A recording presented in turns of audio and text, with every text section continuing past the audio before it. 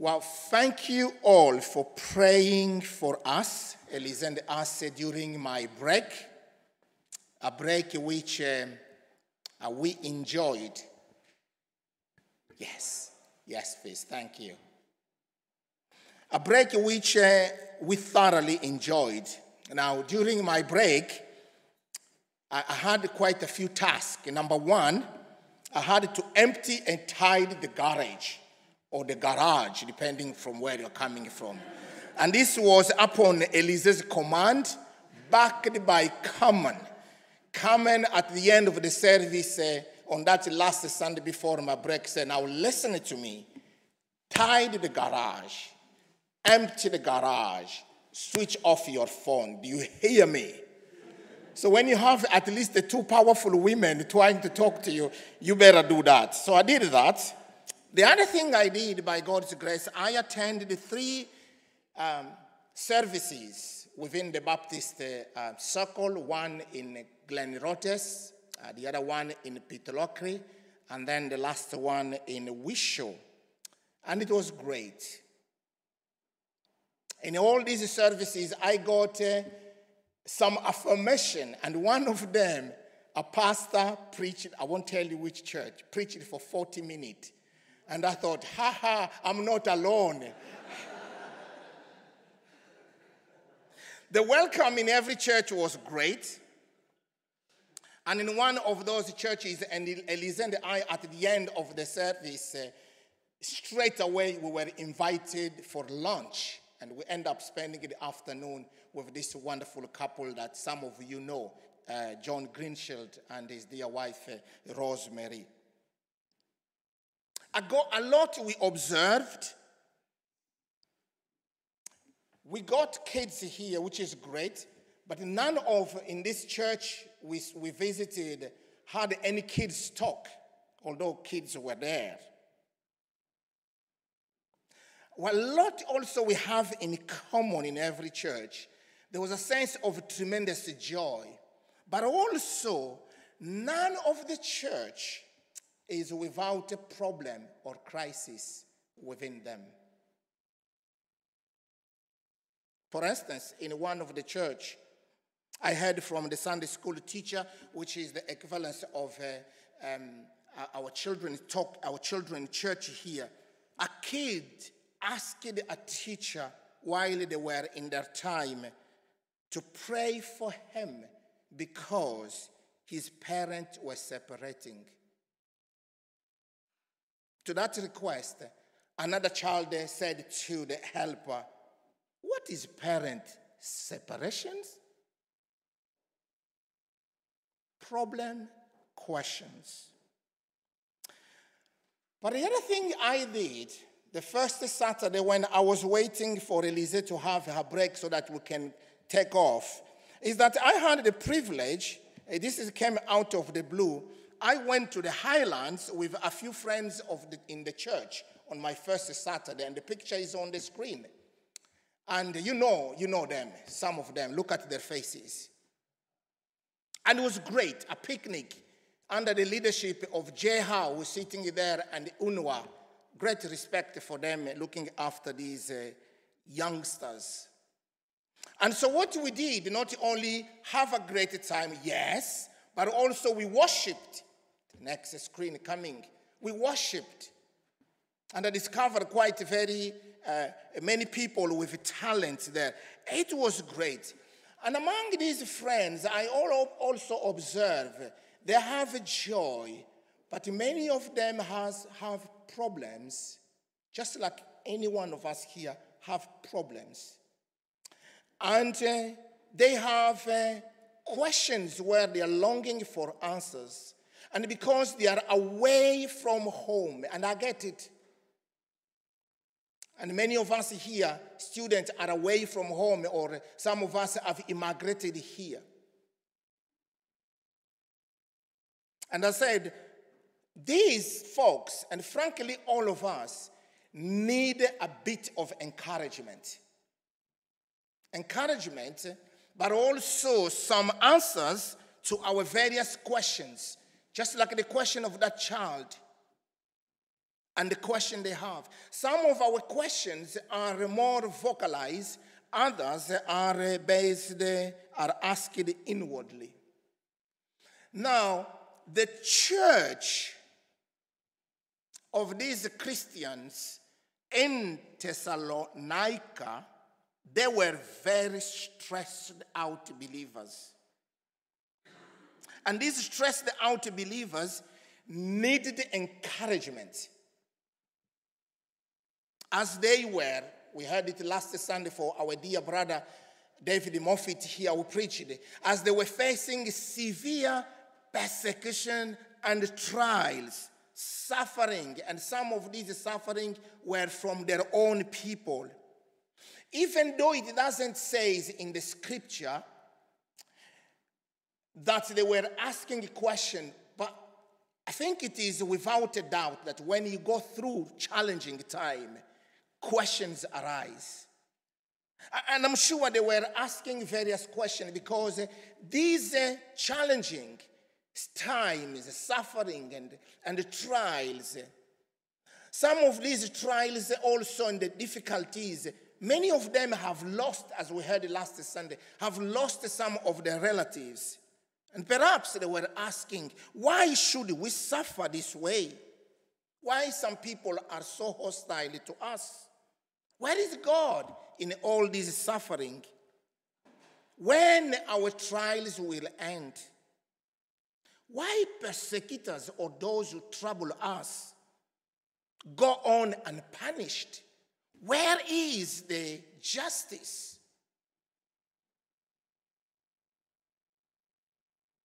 I think not only them, but we all also failed to fully appreciate the leading of God. And as we question why God sometimes invades our privacy with a harsh set or difficult circumstances. But I think from our limited perspective, we cannot see the reason behind the divine intruder's involvement in our lives.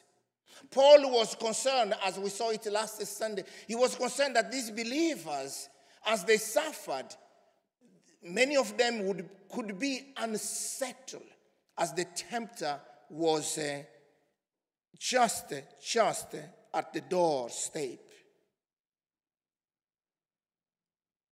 So they needed encouragement, some encouragement.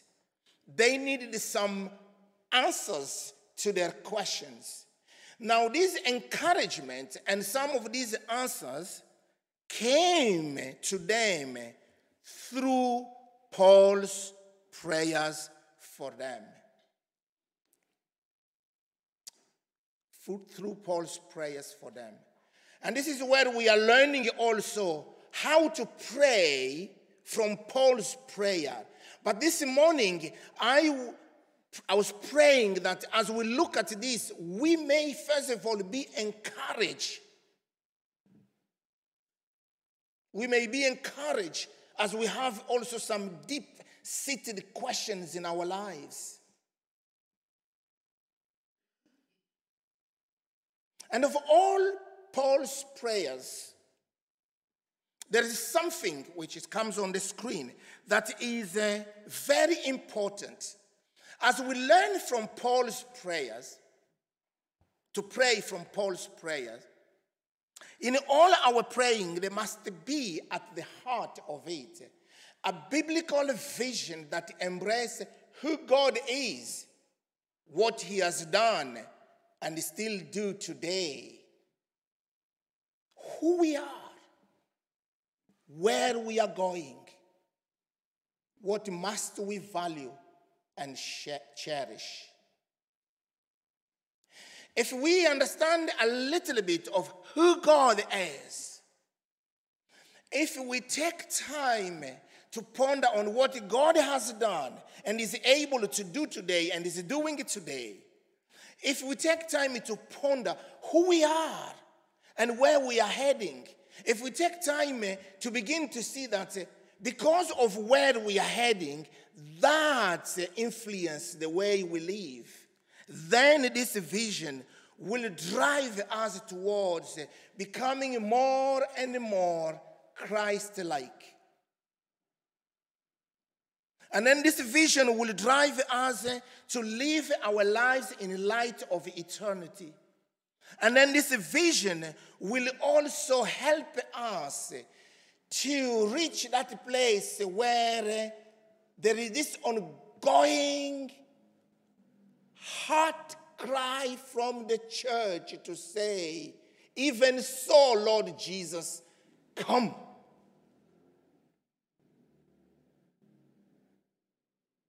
Because that's the finality of everything, the destiny. It is a vision that will shape our prayer.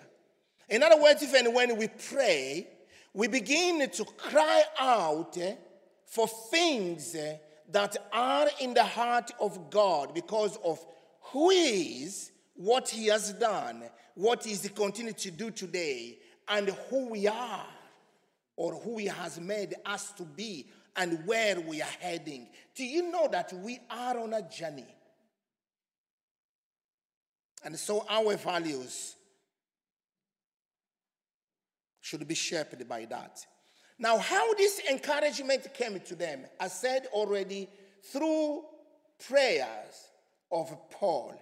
But before we reach there, there's something important here.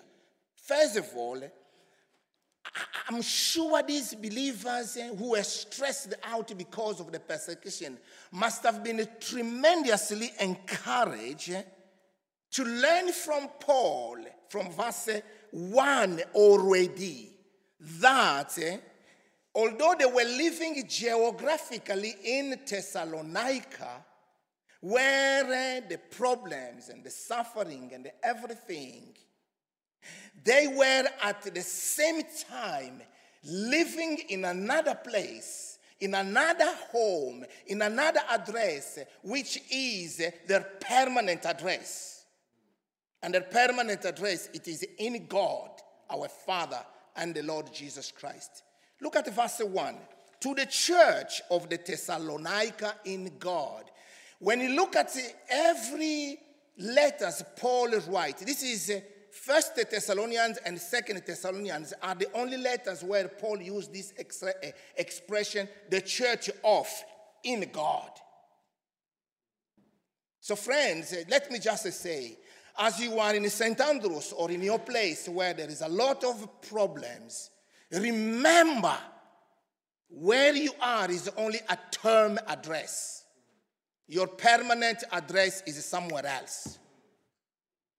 And it is in God, our Father, and the Lord Jesus Christ. It is there that we are secure, that we are living. And because we are there, this God stuff may be new to us. But make no mistake, this God where we are in, He's utterly committed to us. Living in God, secure in Him, and sharing life in Him. They must have been tremendously encouraged to learn that. Spiritually, friends, if you are one who has given the life to the Lord Jesus Christ, hey, wherever you are, even your comfortable bed is not really your home. One day, you'll leave it. But where we are in God. To use another expression Paul used in Colossians, since we gave our lives to the Lord Jesus, our lives are hidden in Christ in God.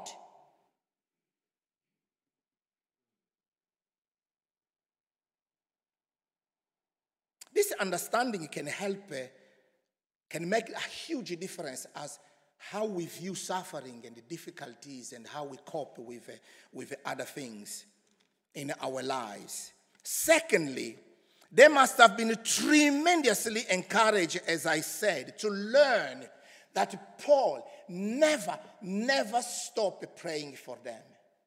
Did you not hear from Rachel that she was not only praying alone, but others were upholding her in prayer? And to learn, as these believers are now receiving this second letter, in the first letter, Paul was praying, and in the second letter, they still read, he has not stopped praying, and is praying for them. So I want to look at verse 11 and 12, because that's where the prayers is.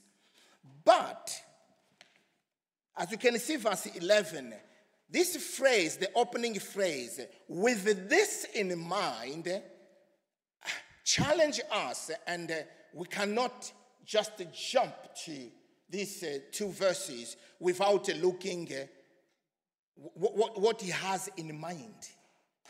With this in mind, this I will suggest it's what comes all the way from verse 3 to verse 10.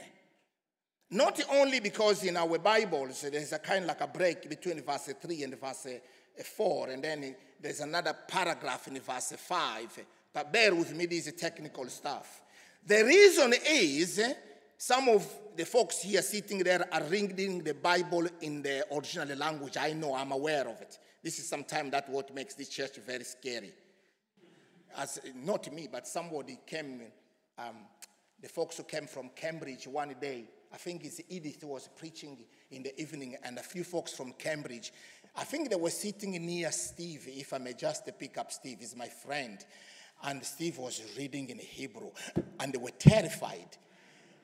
And this church people read the Bible in Hebrew and Greek? I said, well, that's how they do it. So some of the folks sitting here, they are reading, and they know that verse 3 all the way to verse 10 is one sentence. It's a long sentence. So what Paul has in mind here is all that bulk. But yet there's a lot there, but I want to pick up two things. Number one, Paul is saying, before I pray for you, I am looking at something that is vital. And as I look at it, I'm so grateful to the Lord. So the first thing is Paul's gratefulness for signs of God's transforming grace in the life of these believers. Paul looks at these believers. He said, I notice something that is so precious in you. There is the grace of God that is so transforming, that is empowering you there. And that grace, I see it because, number one, your faith keeps on growing. You know, friends, our faith, because we trust a person, we trust the Lord Jesus Christ. Think about it at the moment. Trusting a person, that trust can either increase or diminish, depending on how the person behaves. But the trust that we have in Jesus, because he is faithful and utterly committed. And so these believers, the grace they have, their faith in God, their faith in Jesus Christ, God the Father, Son, and the Holy Spirit kept on growing and growing and growing. Paul is saying, yes, I see this transforming grace in your life. Number two, I see also how your love is increasing. Friends, it's not easy to love everyone. And what struck me in this passage, this congregation, not a few believers were loving others, but every one of them was loving the other person. Paul is saying, this is marvelous.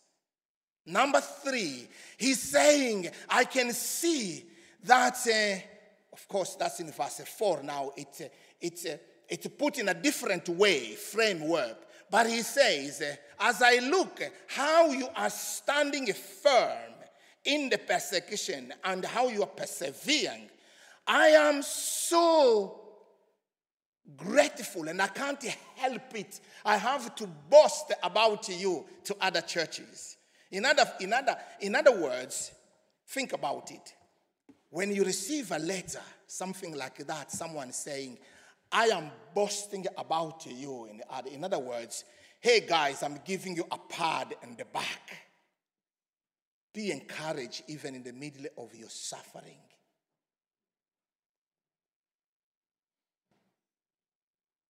Faith growing, love deepening and increasing. These trials, Paul say, I cannot help but give thanks. Can you see how he is saying, I know the bad news travel fast, but I cannot help myself but boast about you to others, because I want to make sure that the good news will travel even faster than the bad news in life. So I'm boasting about you to other people. This is the sign of grace that he sees in these believers. And what struck me is this, friends, is that the way we respond to trials and suffering can be a headline. The way they responded to these trials and suffering became a headline, what Paul was boasting. Why Paul takes time to thank God for this sign of his transforming grace in their lives. Very soon we shall see this. But let me pause here and ask us a question. What do we thank God for? What have you thanked God for most recently? How can we shape our thanksgiving to God in light of Paul's mindset of giving thanks to God? I know here a few people, I want to name them, but they have this faithfulness of every day praying for people here using our church diary, which has the names of the people. And I encourage you to keep doing that. And if you have not yet, maybe that's a way of praying as well. Stop for everyone and begin to look. What are the signs of God's grace in this person? And maybe you don't know. Come on a Sunday morning, say, I'm looking for this person. Do you know? Point me. I won't tell you where we were, but someone was saying, I'm always confused who's David Jackson and who's David Angus. Because we have so many Davids in the church. And so, things like that, take time to stop and say, he's David Angus, he's David Jackson, he's David Harrison, definitely. And begin to point on what are the signs of grace and mercy that you see that has been blossoming in these people, and give thanks to God. That can change the way we pray many a time. But the second element is not only looking at signs of God's transforming grace in their life, but Paul, as we said last Sunday, we heard it from our brother David, Paul is confident of the wonderful things to come. And with that, as soon we shall see, he's praying. Look at verse 5 all the way to verse 10. We don't have time to go through that. But you can see that Paul is saying, hey, folks, I want to encourage you because there's this vision of the wonderful things to come.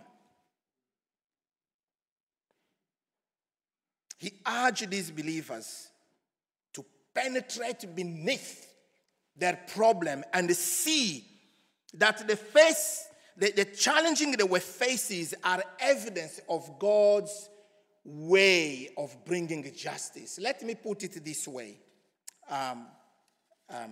in a way that we can see perhaps easily to understand.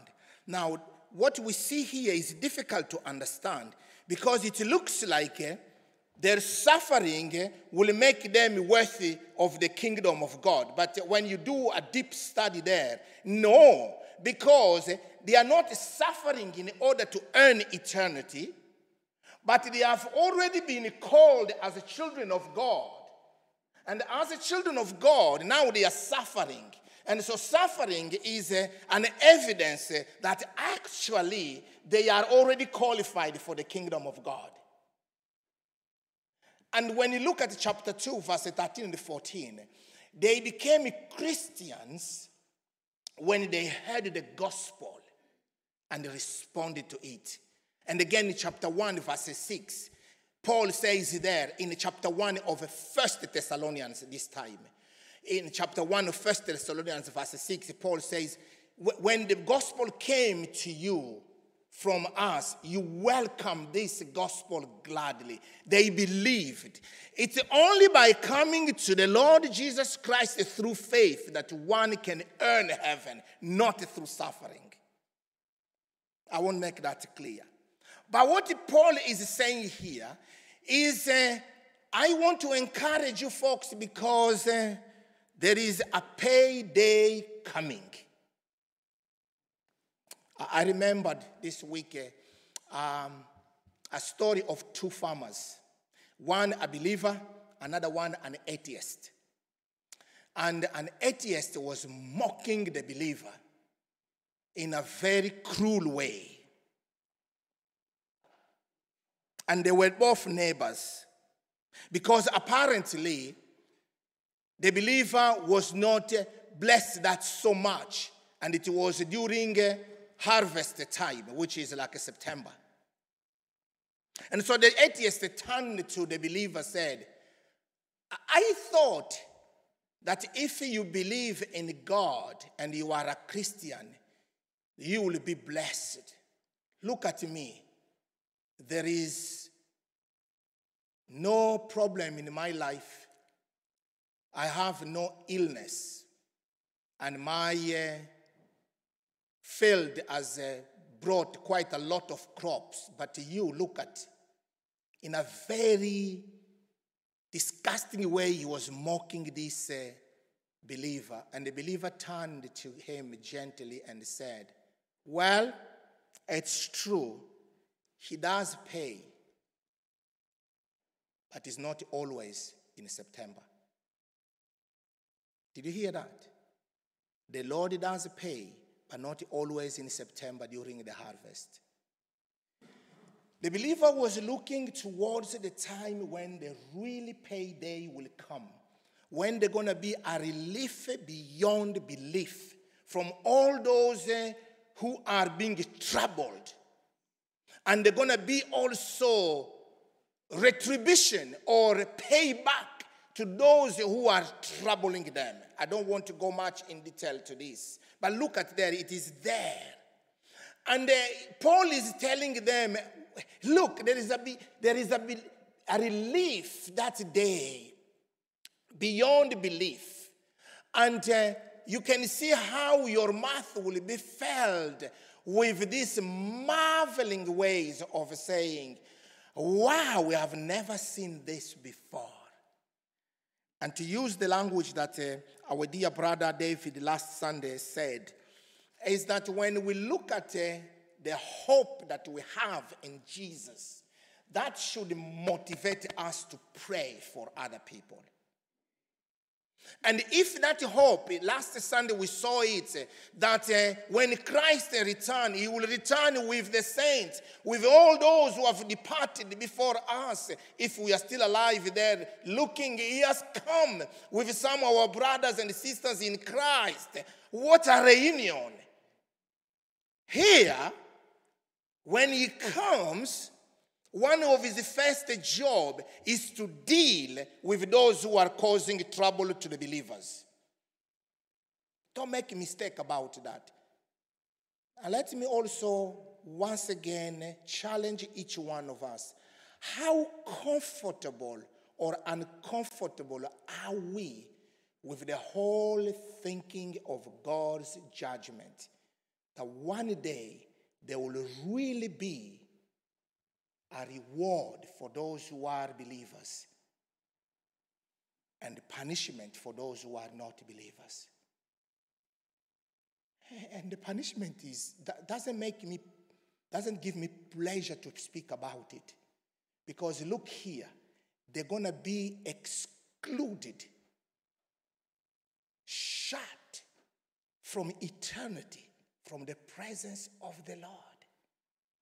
This should help us to keep praying for our brothers and sisters within our own families, friends who do not yet know the Lord Jesus Christ. But also encourage those who know the Lord when they are going through trials to say, it's only temporary.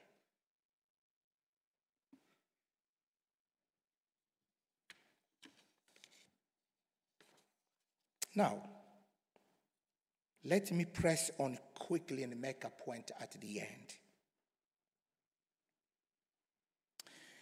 When we sang this song of face to face with Jesus, I'm just wondering, I've been here in the West for now 18 years. And I'm not saying that in Africa we are better or here, the church is worse. No. But it's just an observation which is acute. That here in the West, our whole eagerness that the Lord Jesus Christ is returning imminent is beginning to fade or to wane. We are no longer eager that the Lord can return at any time. But for Paul, the anticipation that Jesus is coming soon was real. Because that word gave him hope and motivated him to prayer.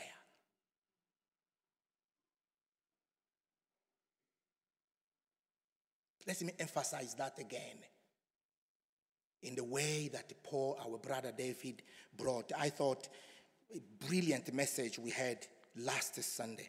And friends, so when the Lord will come, what a rest for the weary, palms of victory for the defeated, glory for the name of the Lord Jesus Christ, and above all, the revelation of that dear presence, the presence of that dear Son, Jesus Christ, our Savior and the Lord, and our brother and our friend, as he is revealed in glory.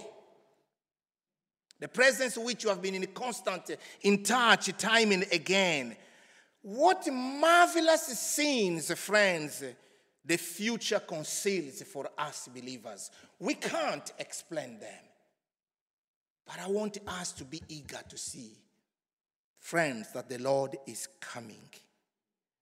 Because that will help us to truly know what we value most. Does it not say that if we know that, then we will not, invest into the bank, of this earthly life, but we will invest more in the bank of heaven, as the Bible says, where moth and rust do not destroy, where thieves do not break in and steal. And we will be people who are so living for the King of Kings and the Lord of Lords. Briefly, my last point is the prayer itself. I could go on, but let me just say 3 things here quickly. Number 1, go home and look at what Paul is praying for them. You'll find that he's praying for them that they may continue to grow in their spiritual life. Because he has found them that even in the middle of their suffering, they are not just sitting idly. They are still heavily involved in various ministries. And look at the words there, which he say in verse 11 there, that he, by his power, he may bring to fruition your every desire, not the desire of God, but the desire of these people, for goodness, and your every deed prompted by faith. In other words, these people are still involved, and they have deeds which they are putting their faith in practice, and they are saying, we are the people of power, and we are on a mission despite of our problems. Friend, do you know that despite of our difficulties, if we also get involved in the mission of God's mission in the church, sometimes it does help us to transcend our own problems. And Paul is saying, I am eager to pray that God may continue to infuse you with his power. And when he does that, the sky is the limit. But also he said, why am I praying this for? I have only one goal, that Jesus may be glorified in you. But also you in him. I can't wait. Not only that day, but even here, as we keep on getting involved in God's mission, Paul's prayer, and we need to pray for one another that Christ, time and again in our lives, may continue to be glorified. But also we too share the glory. And the Bible tells us we are being transformed from one glory to another. But last but not least, did you notice in a kind of way, the way Paul put it is like all the prayers I make and all the prayers that you should make, you should totally depend on the grace that is so transforming, the grace of the Lord. To put it differently, it is the grace that qualified you first to be in God. It is the same grace that is producing these things of faith, love, and endurance. It is by grace that you'll be led home, finally.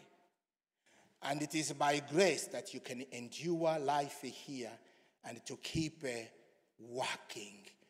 Wonderful, marvelous grace. In other words, friends, our prayer doesn't depend, or the answer to our prayers from what I was seeing here, doesn't depend on how long I should pray or the style of our prayers. I know our church very well now. Over the last 4 years, I've learned quite a few things.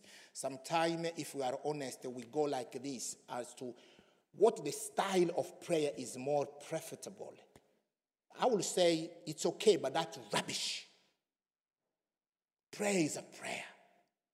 Whether it is silent or vocal or long or I don't know. You may be comfortable in your own style, that's great. But it's not your style, it's not my style, it's no one else's style that will make God to hear us. It's the grace of God. The grace of God. As the song we shall sing, marvelous grace that gives what I don't deserve. May we rely on that grace as we pray for one another. As the band prepare, let us bow our heads in prayer.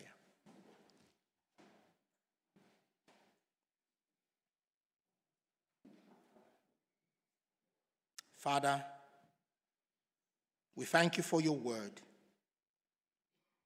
And as we look at Paul's prayer, what a contrast to our own prayers.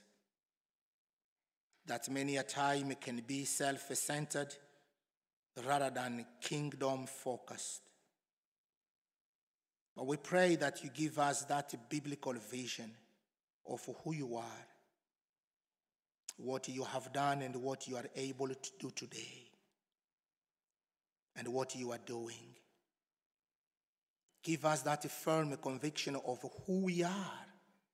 We are your children, destined for glory in your presence, in the new heaven and the new earth.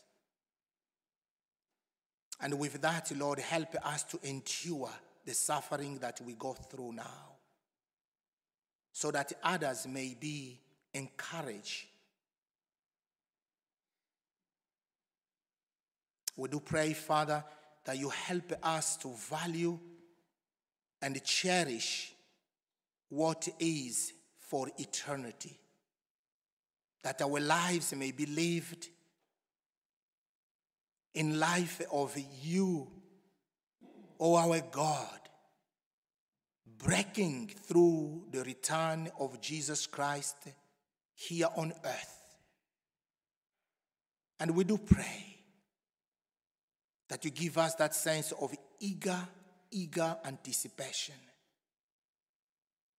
But above all, oh, help us day by day to rely on grace. Grace that found us just as we were. Grace that is at work in our lives today, transforming us. Grace, grace, grace.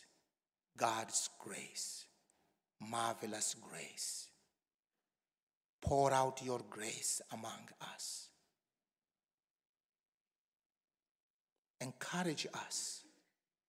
And if there's anyone here who has not yet come to know you, oh Lord, as you called these believers through your word, would you call such a person so that one day he or she too may be worth of your calling?